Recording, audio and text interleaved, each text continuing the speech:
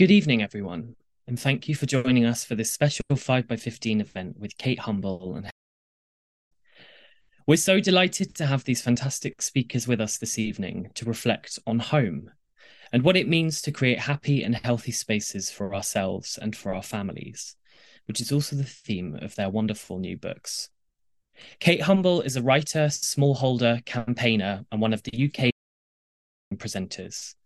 The author of numerous highly acclaimed books, Kate has inspired many readers with her positive and purposeful approach to life, whether it's reconnecting with nature or changing our lifestyles. Now, in her new book, Where the Hearth Is, Stories of Home, she turns her attention to life indoors. Helen Rebanks joins us this evening to talk about her debut book, The Farmer's Wife, which explores the work she and her family do as a tight-knit team, making their farm globally important with their farming innovations. They advise internationally and host events regularly at the farm to share their expertise and encourage others. Both of these wonderful books are on sale this evening from Ewan Bookshop, our independent bookselling partner, and all the details about how to order will be posted in the chat as usual. Kate and Helen will be in conversation this evening with the brilliant host, literary critic and journalist Alex Clark. Remember, towards the end of the session for your questions, so please do post any of the questions you have for Helen and Kate in the Zoom Q&A box at any time during the event, and we'll get to as many as we can.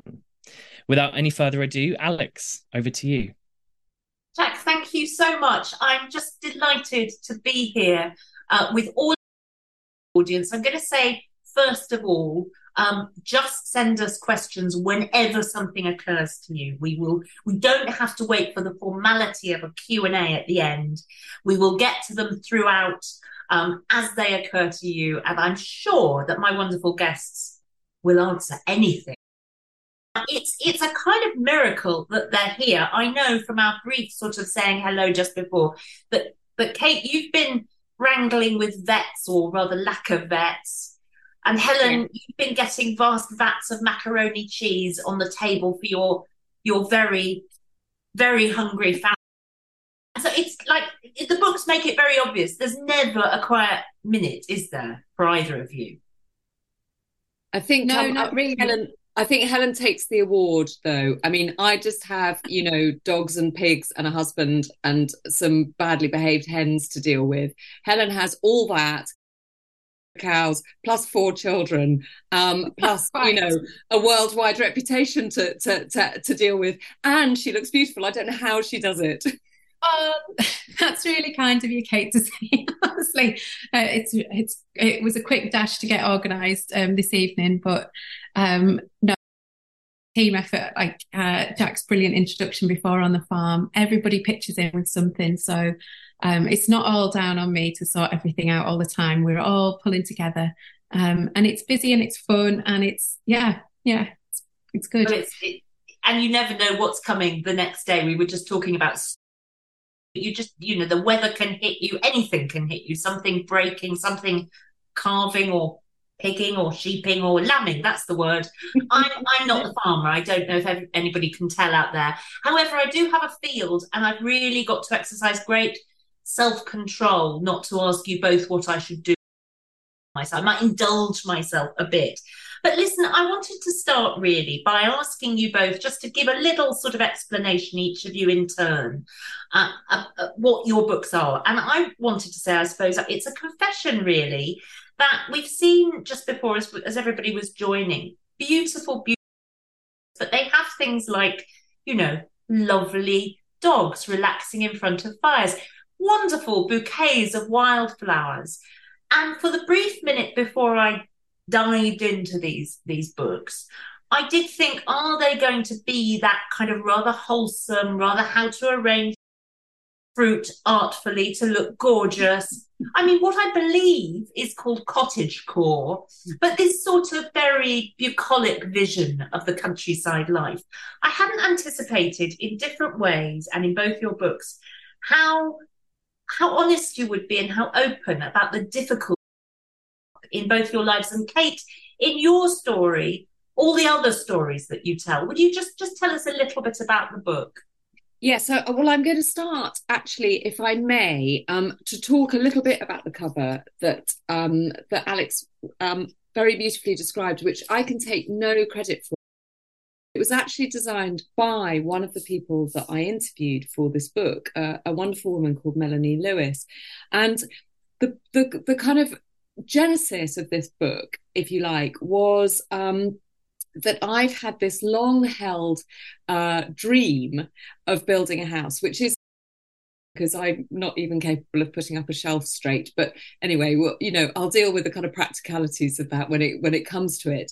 But one of the things that I realized is that a house doesn't automatically become a home. I lived in a house, the last house I lived before I moved to Wales, we bought as a wreck and did up, and I thought it was going to be perfect. And it was never home. It never felt like home. So this threw up this question of actually, what is the essence? What is the thing that makes you walk into somewhere, and it may not be, not even be a building. It might be a caravan. It might be a camper van. But that might feel like home in the way that a castle doesn't. So what is it? What is that unquantifiable, unknowable something that makes you feel like you belong? In my rather common, badly brought up way, where you feel you can eat peanut butter out of a jar with your finger and no one cares. That for me is home. Helen's going to be horrified because I'm now going to be encouraging her children to do exactly that. But so this really, the book was a search for, as you rightly said, Alex, I did at first think, am I going to be kind of trying to find out what makes a home and then passing on that information to other people? But what I realized as I started interviewing all these incredibly generous spirited people who invited, which is quite a thing, it is such a place of privacy and it's so personal, your home, that to invite a stranger in is, I now realize, a very, very big deal indeed. And their stories really told me to kind of, pseudo psychoanalyze what makes a home. I think each of these people, in their own ways, with their own unique perspectives, gave me an extraordinarily rich overview of that essential glory that we all seek, and that we can actually, as you point out, transport from place to place. And several of the people either do out of necessity or out of choice. And home is something you can take with you. Helen, coming on to your, what struck me was it could almost be a sort of story of false starts in a way, that you're pursuing something, you and your husband James, you meet when you're really quite young, and you're together, very firmly ever since, even through difficulties and when you might hate each other. But you have dreams. They're not that easy to realise. And it's a rocky road that you describe. Yes, very much so, Alex. It's the truth of real life, of trying to get to a farm and trying to the dream. That's essentially what our story is. And my cover, and go back a slight step, is my kitchen table. So that is literally looking out of my window every day, and all the different things that a brilliant artist designed the front cover and did the illustrations throughout the book. And we discussed what elements were on, and my youngest son Tom wanted more dinosaurs. Just to sort of give an example of how my day, it's essentially one day through the book, and then dips back into memoir pieces with recipes woven through, because the stories are all around food. My life is very much around food and feeding everybody, and that centers from the kitchen, which is, cooker and the kitchen table. So everything comes from there, and that table came with us from our very first flat when we moved away from both family farms, and we lived in Oxford, and we bought this table. So I've described a scene where we go and pick this up from a furniture store, and back of the VW Golf with bale of twine tied up to hold the car, the boot from blowing up. And we brought this into a basement flat, this table, and then it was, for me, that was home initially, to make this flat into a home by having a table. And we went on various different sort of paths of doing up properties and trying to just hold things together, really like working hard to kind of realize, like you say, the dream of holding on to this old fell farm in the lake. And through writing the recipes, the stories, I've been able to explore the choices I've made along the way, and what looks like a very traditional life and very sort of old-fashioned life, and I reckon with that in the modern world, really, through the stories and the scenes of the book. And I was quite amused to read a little review earlier on today, and this person's written, "This is no Argus saga.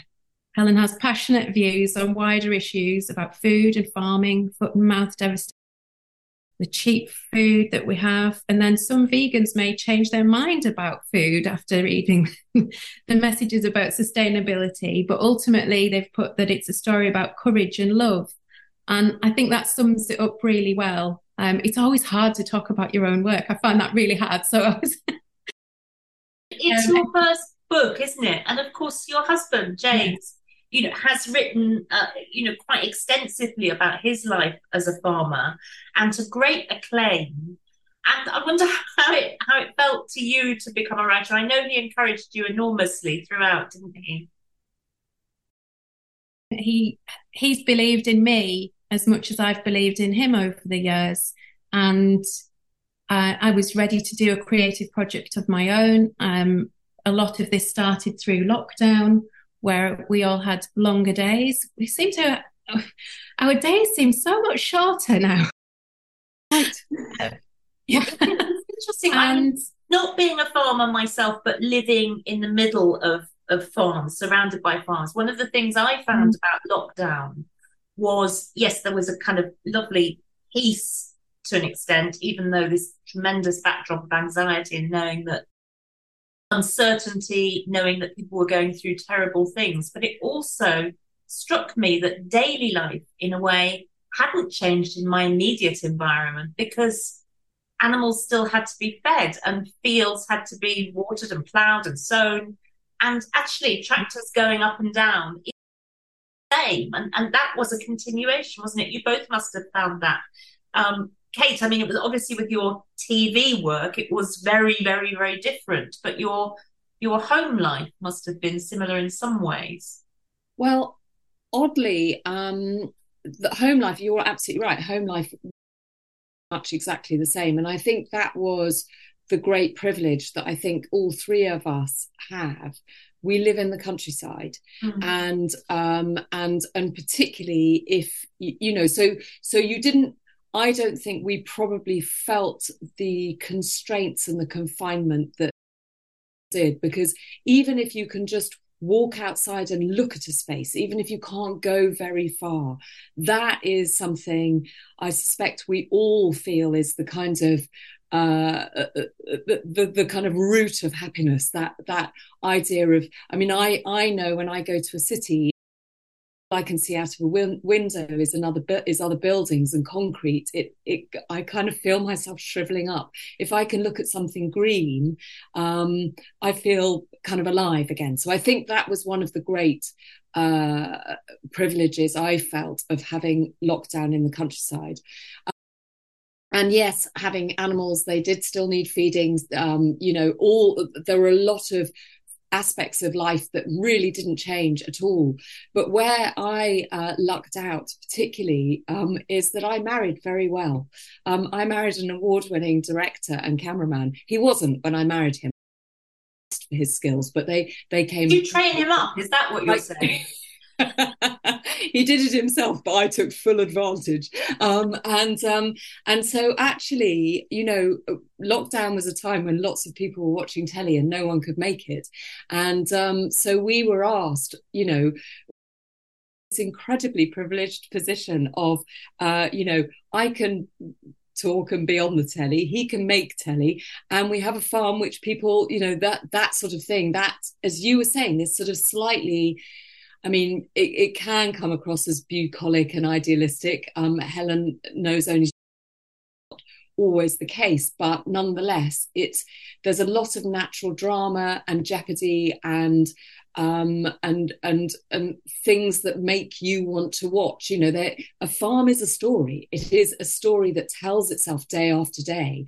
And so actually, I've never been with TV work as I was during lockdown. Helen, that's true, isn't it? That story that keeps telling itself day after day. There's yes, interesting material in your book, interesting descriptions of the time before you had back to that life, back to the life that you both really wanted, which was also to do with being free of the constrictions of other people, not working for other people, not having the law laid down to you about how you spent each and every day. When you were sort of city Helen, and when you were, I think, art Helen, interest in making and doing and creative projects, it seems almost as if you felt there were these different sides to yourself that you were struggling to reconcile, and it took you a kind of a while to find that way to do so. Is that accurate? I think that's accurate. That's accurate to say, Alex. I grew up wanting to make things and create things and interested in books and music and art. And I didn't really value the farm life for what it was then in my eyes, for what it is now. A full circle, and moved away from it and then came back to it with probably as much passion or as more, for where we live and what we do as James has now.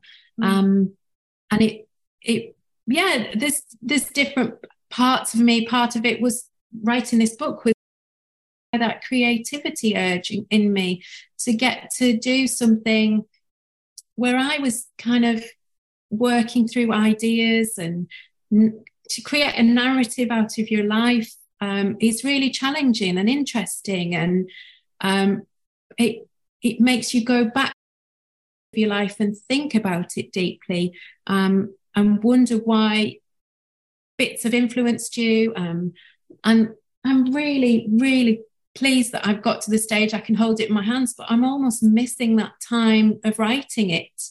The flow where you could come up to the desk, a cup of tea or a coffee down, and you'd be working away on a scene, and then that sort of, you lose yourself in that work and get that flow.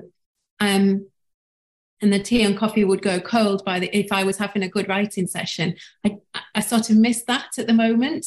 That's why you have to write. That's how they hook you in. I mean, Kate, you've written several books, and of course, writing a book, publishing a book is collaborative, in the wider sense. But it's nothing like the day-to-day collaboration that you need if you're working in television, or indeed far, far more solitary, at least at the moment, of actually getting the words on the page, isn't it? Do you find that absolutely essential to your life? Complete. I mean, it is. It's a very, and it's really interesting, Helen, that you should say that you're sort of missing it, because there's this odd thing. It's one of those things that is oddly addictive, because as Helen described, when you're having a good writing day, there's nothing better, and the time just goes, and you disappear into the story that you're trying to tell. When you're having a bad writing day, you sit there thinking, I don't know, why is anyone going to be interested in this? Why is anybody going to care? It's all complete rubbish. I don't know. I should just be mucking out the pigs. It swings.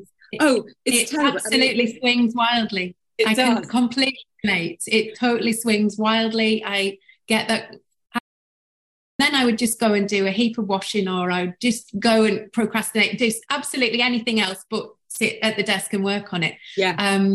But then I would have a conversation, and then that would release sort of like what was in my mind about what I was trying to achieve. Or we read bits out to each other when we're working on things. Really useful when you can hear your own words back. Yeah.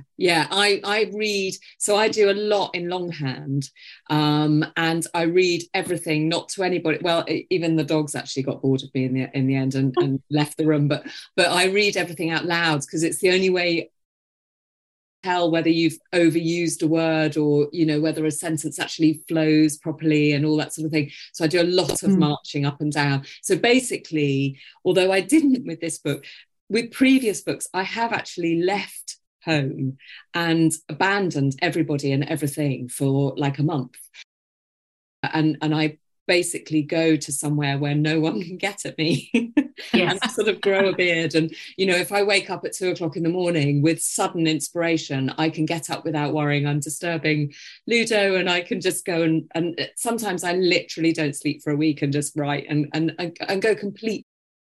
And when I was writing A Year of Living Simply, that's what happened. And somebody phoned me and said it was something about, something that had to happen on a Friday. And I was like, yeah, but it's only Tuesday. And they went, no, it is Friday now. And it's supposed to be. And I said, it can't. And I'd lost, I don't know where those 4 days, lost them. But that's one thing I really wanted to say, Helen, about your book, which I confessed to you earlier that I haven't read all of it yet, but it is so much more, it's so much more complex than just your life, because you throw really, really interesting themes that I think, as a woman, it's sort of, yes, the farming side of it is fascinating and illuminating, but actually it really throws into sharp focus the role of women.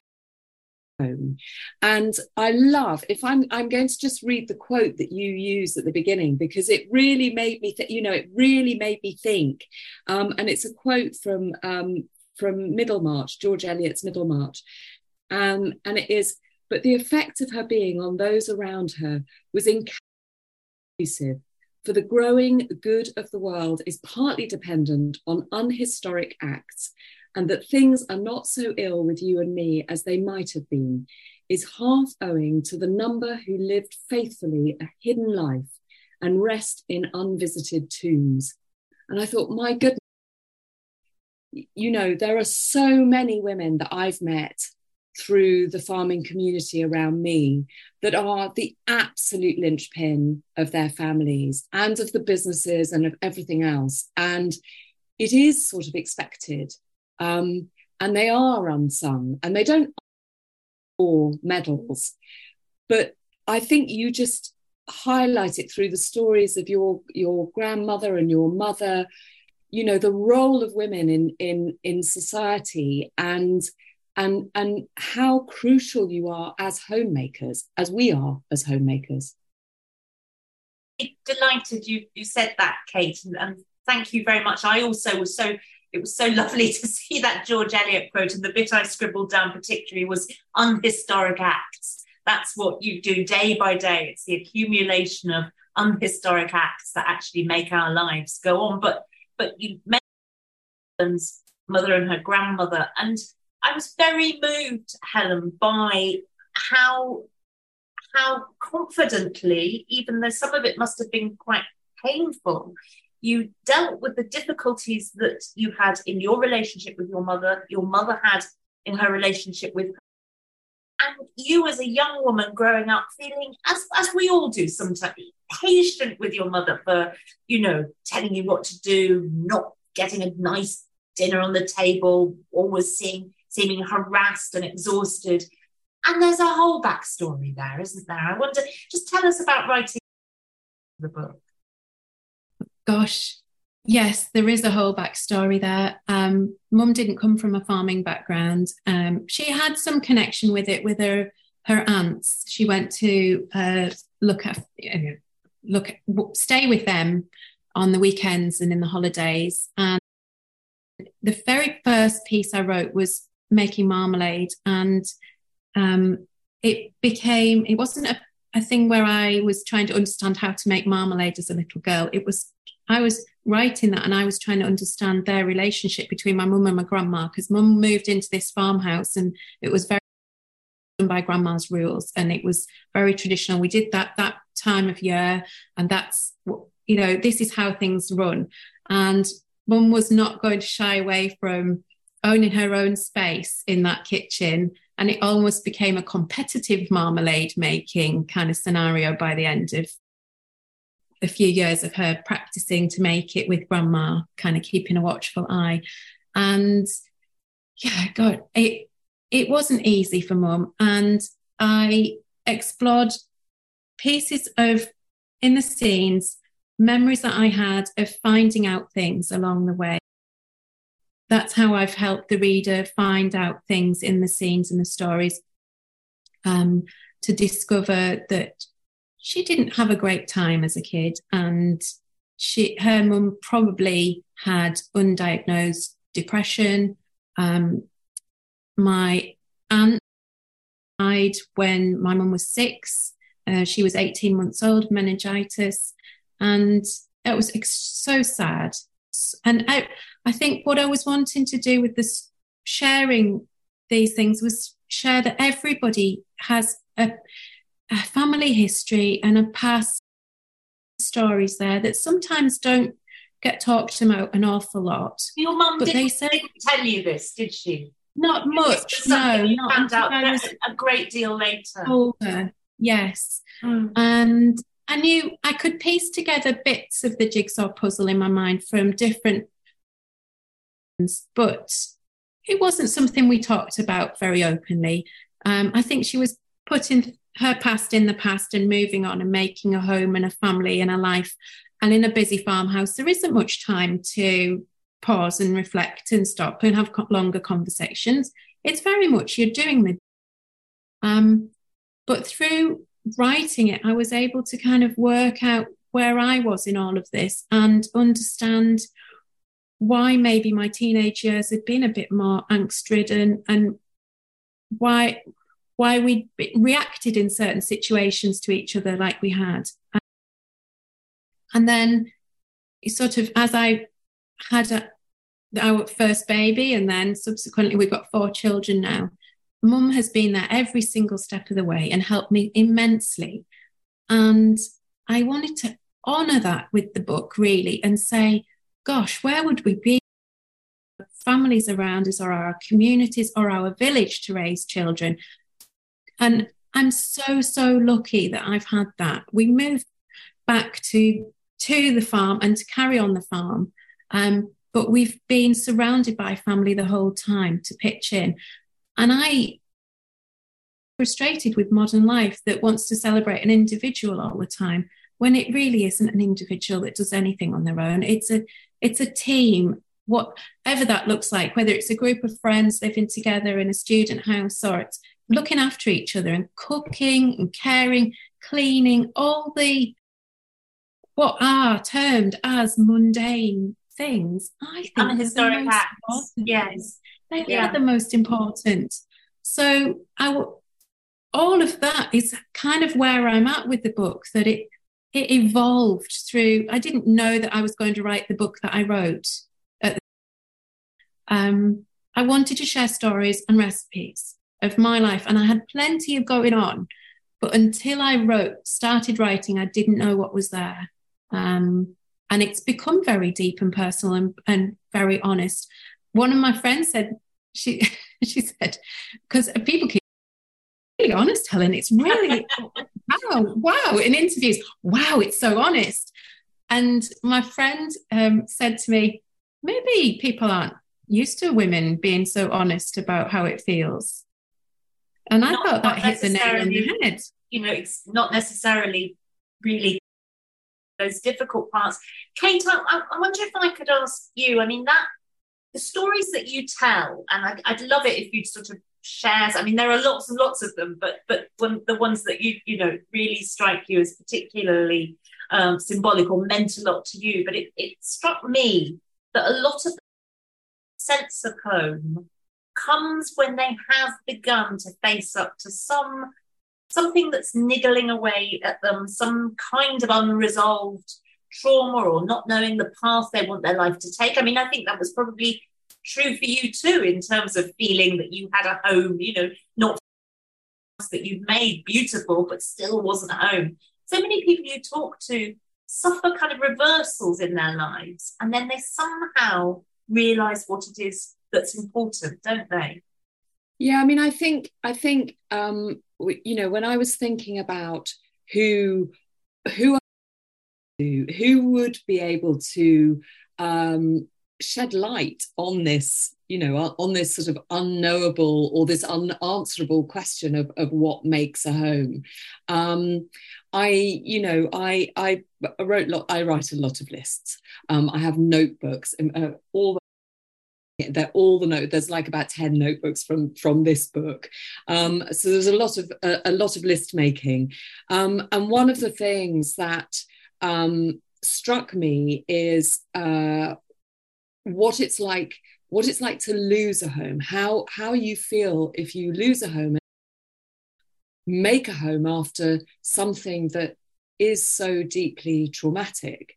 And it's never happened to me. I've never lost a home in that way. I've moved around, I lived in rented flats. There were times when I could have been booted out because I got very, very good at writing begging letters to my very understanding landlord. So he was kind enough to let me stay when he could very easily have hoiked me out because I couldn't pay my 50 quid a week.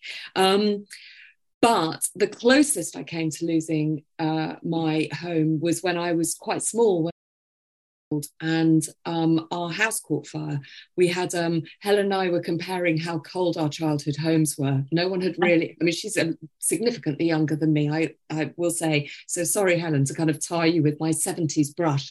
But, growing up in the 70s with very, very inefficient kind of old brick-lined storage heaters that just did not... Do you remember those? I mean, they're completely useless. So we'd wake up with sort of ice on the inside of the windows and things. And my mum, who's, an incredibly robust Yorkshire woman, except that she's always cold.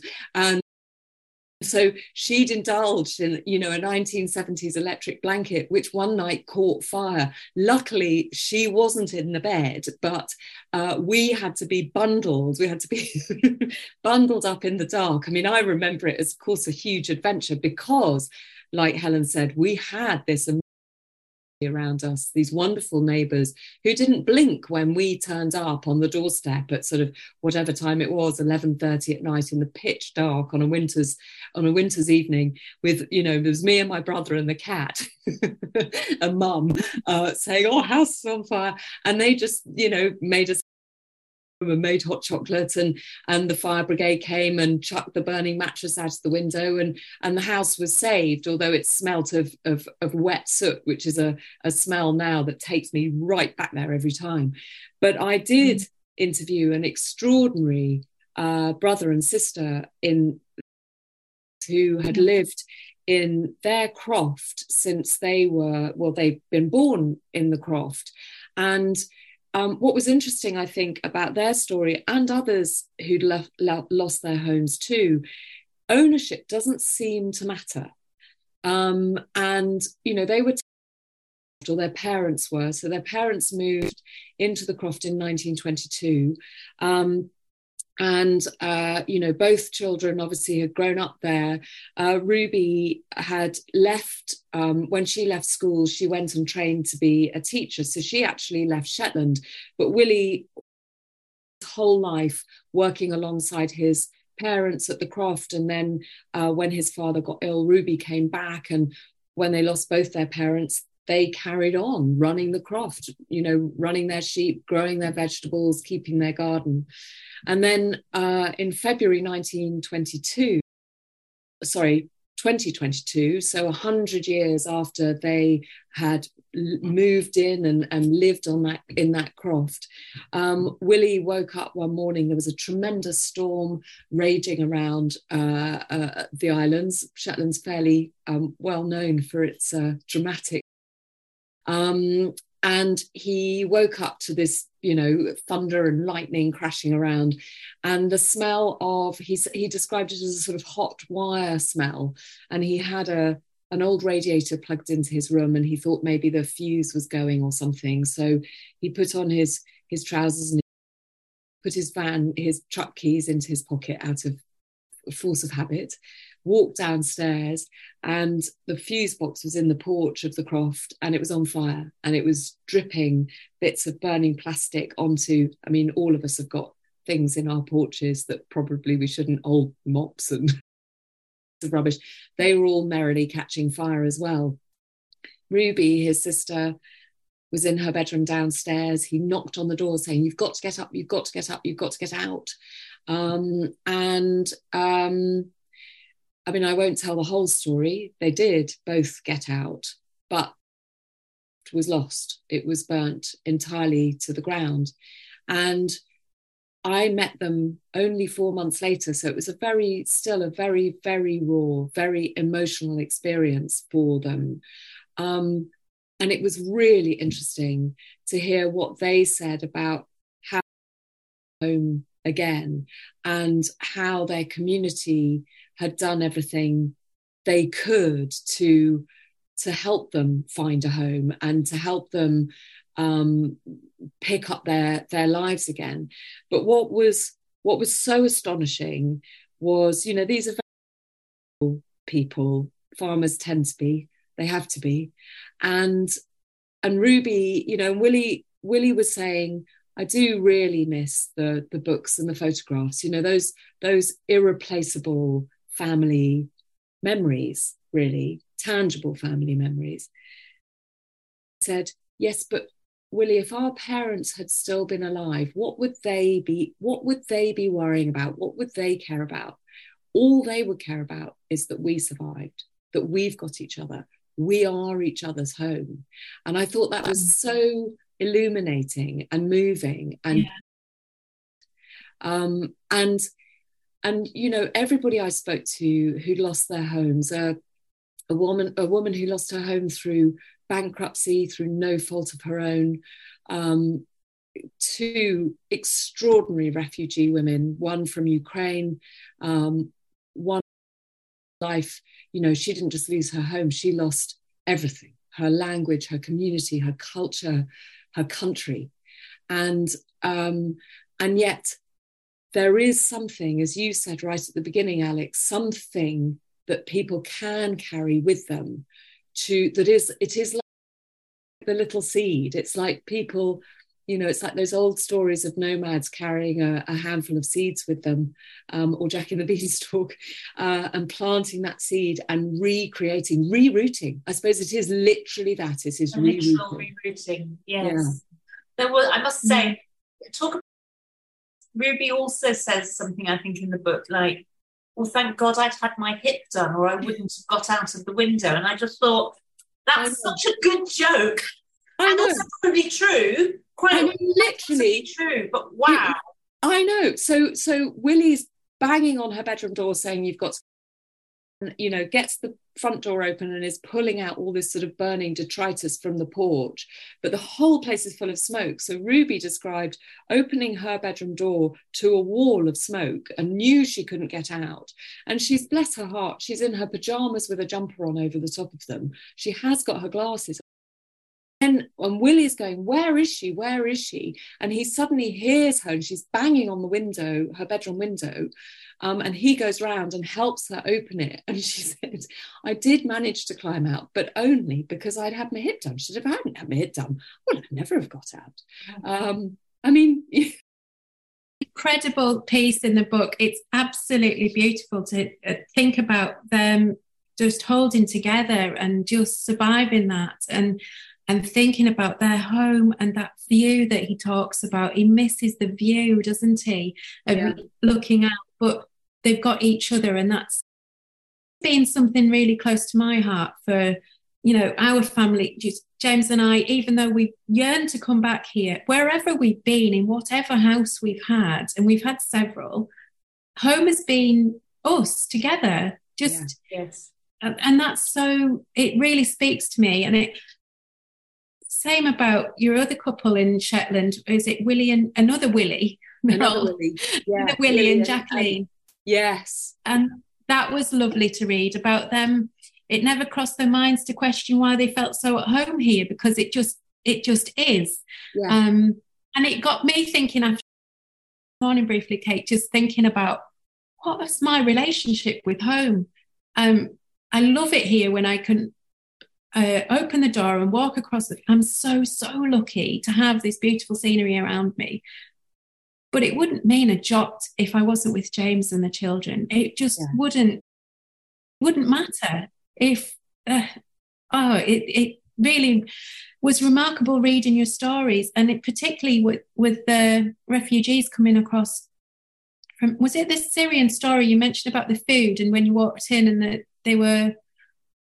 I was thinking about like bring their culture with them, with the recipes that they've got, and you're in that home and it smells of another place because they're cooking those foods. So food has always been central to me, and if you can put a meal on the table, everybody feels exactly. And it's interesting. One of the things that we've got questions just flooding in, so many questions. A lot of them are about food. I mean, and they are questions about when you both learned about how important it is that we put food at the heart of our lives, and yet we have pretty poor diets, many of us, and they are perhaps they are too heavily reliant on processed food and food that we don't know the origin of, and we've got loads of on that topic. So I think we should probably spend a little bit of time on it. I mean, Helen, your book is full of recipes and an awful lot of things that I'm going to be completely truthful. I'm not like marmalade, like scones, all sorts of things that I wouldn't make from scratch, even though I like to. But I'm not a great baker. But you are very, very honest about, there are addendums to the book saying, this is what you can do if you're in a hurry. This is what you can do if somebody's sick. This is what you can, and it is baked beans or tin soup or whatever. And you're saying, yes, try to make a lovely fresh soup, but you don't always have to. Both of you, talk to me and talk to us about food. Why don't we start with these recipes go throughout, don't they? Thanks, Alex. How did I learn to cook? It was one of the questions, wasn't it? So I watched an awful lot of Ready, Steady, Cook when I was growing up. Come in from school, it was on in the kitchen. Mum would be down in the garden somewhere because she had a day already, so she'd need to escape. And I didn't understand how much she needed her garden until I was much older, and I need a walk now and again to top myself up. So she would be in the house hungry from school, because I'd take a packed lunch because I didn't really like the school dinners.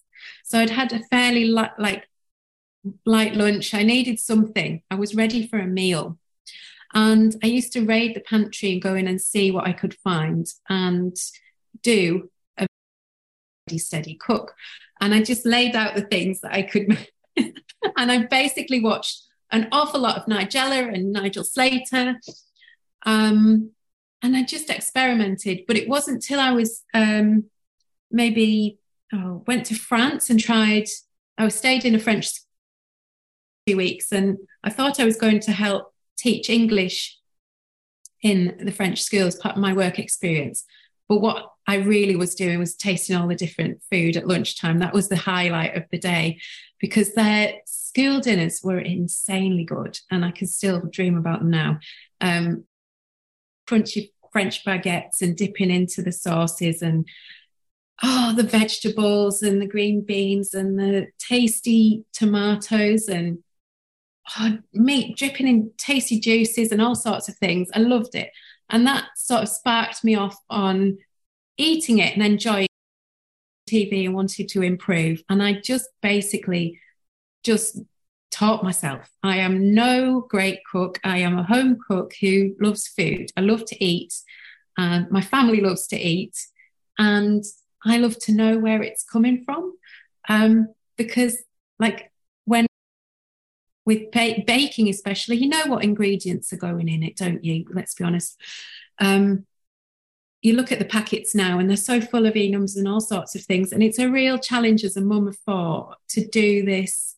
Like, I'm not perfect by any shape or form, because probably with all sorts of things if we're out shopping together. And I'm like, let's try and make this and try and make that. Now our eldest is a chef in a local restaurant, and she gets frustrated with me if I say, let's cut the corners and get something. And she's like, no, we can make that, Mum. So she's pushing me now.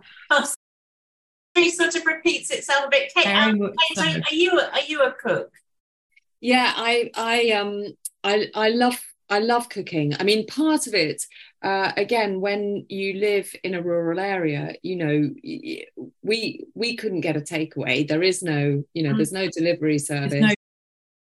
You know, so but also I think, like Helen, you know, I come from a background where as I say, there weren't the ready, you know, if you were born in 1968, as I up in the 70s in the countryside, and brought up with a family that held its family values very strongly, and those family values were built around eating together.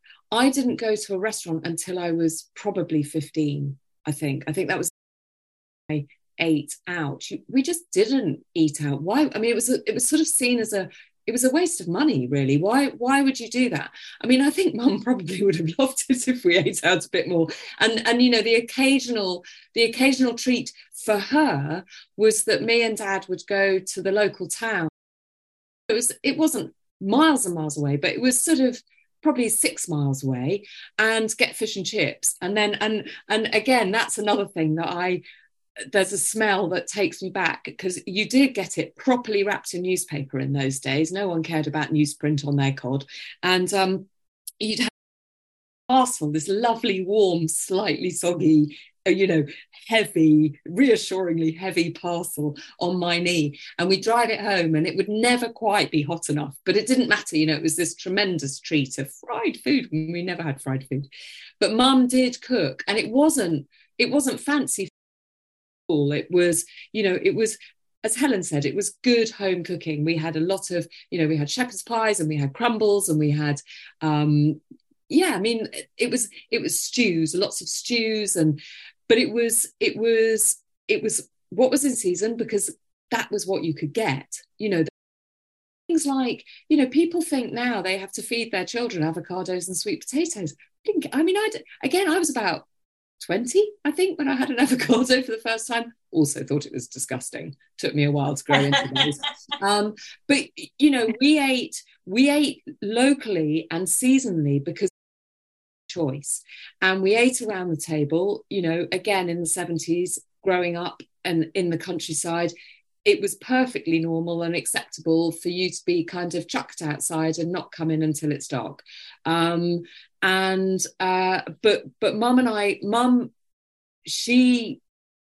it was sort of, it wasn't a kind of, I didn't beg to be taught, but it was also something that you just sort of did. And actually, I suppose, going back to my first observation of your book, Helen, of you know, women, it being very, woman's role of homemaking is, you know, food is so intrinsically linked to that. So it was almost this thing of Mum would cook, and it was sort of accepted that I would be alongside her, kind of mashing the potato for the shepherd's pie, or the carrots, or whatever it was. And so I learned to cook and loved it. My grandfather, I remember, for my 10th birthday, gave me a wonderful cookbook, and there may be people old enough out there to remember it. I can't remember what it was called, but it had this brilliant picture of a dog on the front, you know, a cartoon of a bandage around its nose because it had eaten food that was too hot or something like that. Anyway, and it had all sorts of, you know, recipes like fudge in it. But for me, very early on, I realised the potency of food, of what it can achieve, of how it and it's always been my default, as someone who never wanted children, and when friends were having children, my default wasn't to go out and buy them, pretty pink baby grows, because I knew everyone else would do that, to things for the freezer. Because I just thought food is the thing that kind of can just keep people going in whatever the circumstances. Yes, exactly. Can we? I don't want us to run out of time before we talk about, and obviously it's so linked, intrinsically linked, about farming, and we are, of course, a lot of people are asking that kind of question. Rosie, for example, says, "Do you think farming is under great pressure now, as the subsidy system is changing to the environment land management scheme?" A lot of farmers saying they won't be able to manage, and yet we've also got to think about feasibility. Well, I'd like you both to talk about that. It's something you write a lot about, Helen, in your book. There's huge challenges for farming in this country. And what are we doing when we don't value the food that from the land and good land stewardship? It drives me wild that we don't have adequate government support and recognition for what farmers were asked to do, because we're being undercut by cheap imports coming in, that food is produced to substandard of what our welfare regulations are in this country, and it's on our shelves. You can go to it, you can pick up a chicken sandwich and have a look on the back of the packet. It's usually chicken from Thailand, and that's in Morrison's and Sainsbury's. It's absolutely absurd what's going on with food and farming in this country. The BPS system, for however it worked and didn't work, it was a system, and now we haven't really got a clear understanding of how we're supporting farmers properly. There's stewardship schemes, and farmers aren't. The paperwork is absurd, and the regulation. And, we need healthy, nutritious food grown in the country to provide good nutrition for the population. And it drives me crazy to think about it. What a mess we're in. We've got stuff on the shelves from all over the world coming in. When the blueberry bushes are being ripped up in Scotland because farmers can't make enough money with the blueberries. Orchards down the country are not going to produce anymore because they're not getting the right prices. Dairy farms going out of business week. There's so much wrong, isn't there? And we need education, and we need to share good messages about food and farming. This is not like basic access to healthy vegetables, meat, dairy. Shouldn't be a luxury or a privilege. It should be a human right. So it gets me really, really cross. But Helen, I think I'm only jumping in because I can tell you're cross, and I can also and you're right. Helen and I were talking about this a little bit earlier, and that I said to Helen, and I have a farm and work on a farm, but my living doesn't come from the farm. So I come from this from an entirely different perspective that Helen and James does. But nonetheless, one of the things that Helen and I were kind of bemoaning and kind of incomprehending about earlier was, I confess that I'm possibly the worst businesswoman in the world. I have no idea how to run a business or work a business. I'm not wired that way or driven that way.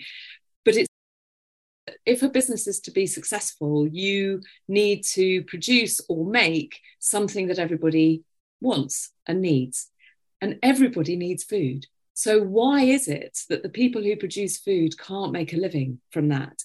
And it seems to me, and I don't know whether this is right, Helen, but it seems to me that one of the biggest issues is that the price of food has become politicized. So it's become a vote winner. How cheap can we make food? Everyone worries when the price of food goes up, or governments do and politicians do, price of food goes up, because they think that it basically is going to be a vote loser for them. And food shouldn't be politicized. Food is the absolute bedrock of our health and our existence. And, you know, if we go back to your mum, or certainly our grandmother's, the amount of a family's income that was spent on food was something like 25%, I think. And now it's less than 10%. And you know, it's not about cost of living. We know that there are a lot of people out there struggling of living, but my mum brought me up, and I suspect you were the same. You're brought up with a set of priorities, and those priorities are, you pay for the things that really matter, and if you've got anything extra, then you can have, you know, a new jumper. I wrote a tweet once. I don't do Twitter anymore because I think it's a bit toxic and I don't like it. But the proudest tweet I ever wrote was when there was a story about the price of milk going down, you know, the fighting over a price of a pint of milk. And you do, plenty of dairy farmers who've gone out of business, who simply cannot make ends meet anymore because the price of milk had gone down to something like 12p a litre. And you know, this whole thing of people not being willing to pay the proper price for milk, but getting their vaginas, which they would pay for. And that's what I don't, what sort of priority is that? You know, we'll vajazzle, but we won't pay the proper price for a pint of milk. And I went today, sorry, this is all getting a little bit heavy, but I went today for a routine breast screening. What a privilege that we have to us for free. And but I'm also of an age where a lot of my friends are being diagnosed with cancer, and it's terrifying. And I said to the amazing nurse on duty who did my scan, I said, why is that? Is it because of you? Is it because you're picking up things? Because there are these amazing screening services that allow diagnosis to happen more frequently. And she said, yes, that's part of it. But she said diet is unquestionably another part of why cancer is becoming more and more frequent. We're eating more processed foods and ultra processed foods, a bad diet, and that is being reflected in our health.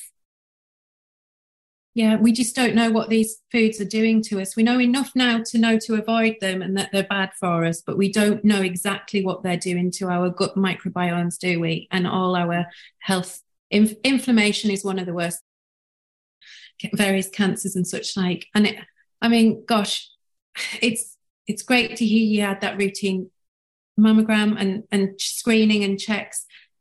I'm just flabbergasted at the moment that there's so many different sectors of people striking. There's nurses, and there's so many problems with the world that I get so frustrated that the people that are doing the caring jobs and the school teachers, you know, the stress that everybody's under.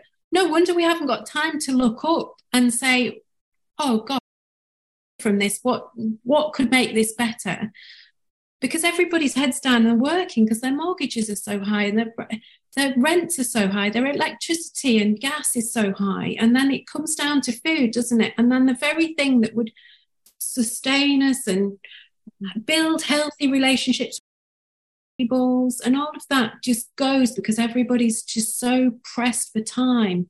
Yeah. And I've sort of written against that with my book. So it might look very bucolic and pretty on the outside, but I've got a message in there that's with heart and soul that I think we're getting too far away from the matter. And I absolutely I've thoroughly enjoyed this over the weekend, Kate, because it just reminded me of all different people's struggles to find home and feel safe and feel loved, and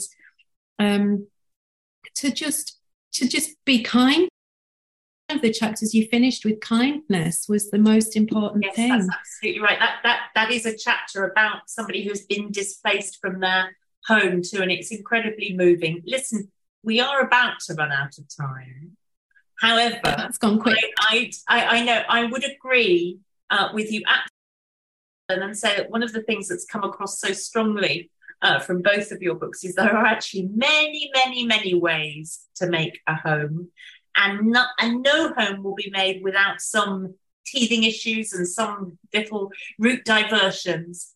And finally, then, now you've both been very, very, very good at telling other people, at showing other people what you do in your properties and your farms and on your land to make them work. So how do I make my boggy field in the south of Ireland? Absolutely no expertise and skill. I've got a bit of time. What do I do? You're on the spot now. First, you need to give it lots of rest, and you need to check. I would say give it some rest and get a botanist in to see what's there, and then see what you want from the land. Do you want to graze animals on there? Do you want to, because leaving it to go completely wild and abandoned is one thing, but then to increase lots of different plant species, I get something grazing on there. It can do world of wonders for your plant diversity. I certainly would be interested in you putting some sheep on there. It depends what size of acreage it is.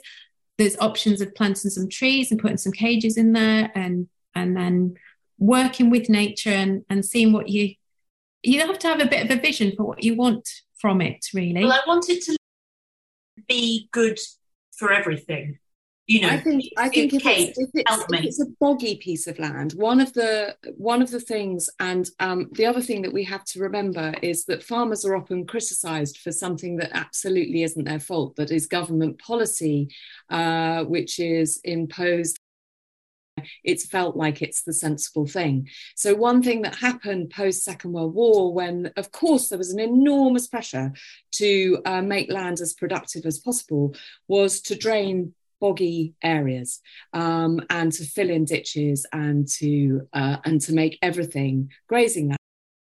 We're paying for that now because if you drain ditches and drain bogs, there's nowhere for water to go, and that's why we're seeing increased flooding as we get more dramatic weather events as our climate starts to change. So if you have got a boggy piece of ground, and you need to completely celebrate. I can't believe I'm saying this to you, Alex. Celebrate your bog. Because I love it. Thank you. It is, that is an increasingly rare and valuable habitat. Absolutely right. I would get a botanist in to see what you've got there. Great. I would talk to an organisation like the Wildfowl and Wetlands Trust, who love advising people on what they can do to create a wetland. Grazing can be very valuable, and look at native breeds. Don't go for your big expensive kind of continental breeds. You want a nice sort of Highland cow or a Belted Galloway or a good native Southern Irish sheep. And you don't want to graze it too hard. You graze in bits, but someone will advise you on that. And they don't have to be your animals, because, that's a whole heap of other stress that you would give yourself. But, you will find lovely livestock people, I'm sure, in your area who will have their animals on your land for the time that you need it there. But all I would say is, if you've got a bog, love it, celebrate it, and make it count. Wow. Thank you. You've made me feel so much better about my wellies. Thank you. You've been so brilliant. You've just been so brilliant. And thank you all for all your questions. I know Jack is gonna come back now and say goodbye to us all. At least I think he is. Yes, here he is. But you've just been wonderful. Thank you. Thank you, Alex. Thank you much, Kate and Helen. That was a wonderful conversation, and so we went to a lot of spaces, didn't we, Jack? Yes, covered a lot of ground. Exactly, covered a lot of ground. But we ended with my personal question time. But what can we do? With a celebration of bogs, which it felt apt, Thank you so much. I could have listened to it for many more hours. And thank you, Alex, for chairing so brilliantly. And thank you all to watching at home as well. Remember that you can find details about how to order Kate and Helen's books in the chat. They're being posted right now from Newham Bookshop, our wonderful independent bookselling partner. Your eyes peeled for future Fibre 15 events. Next Monday, the 9th of October, we have Marcus de Sortoy and Alex Bellos discussing the maths behind games. Should be a really fun one, so do tune in for that. Thank you so much, Kate, Helen, and Alex for this evening, and thank you all for watching. Good night. Thank you. Thanks, everybody. Thank you.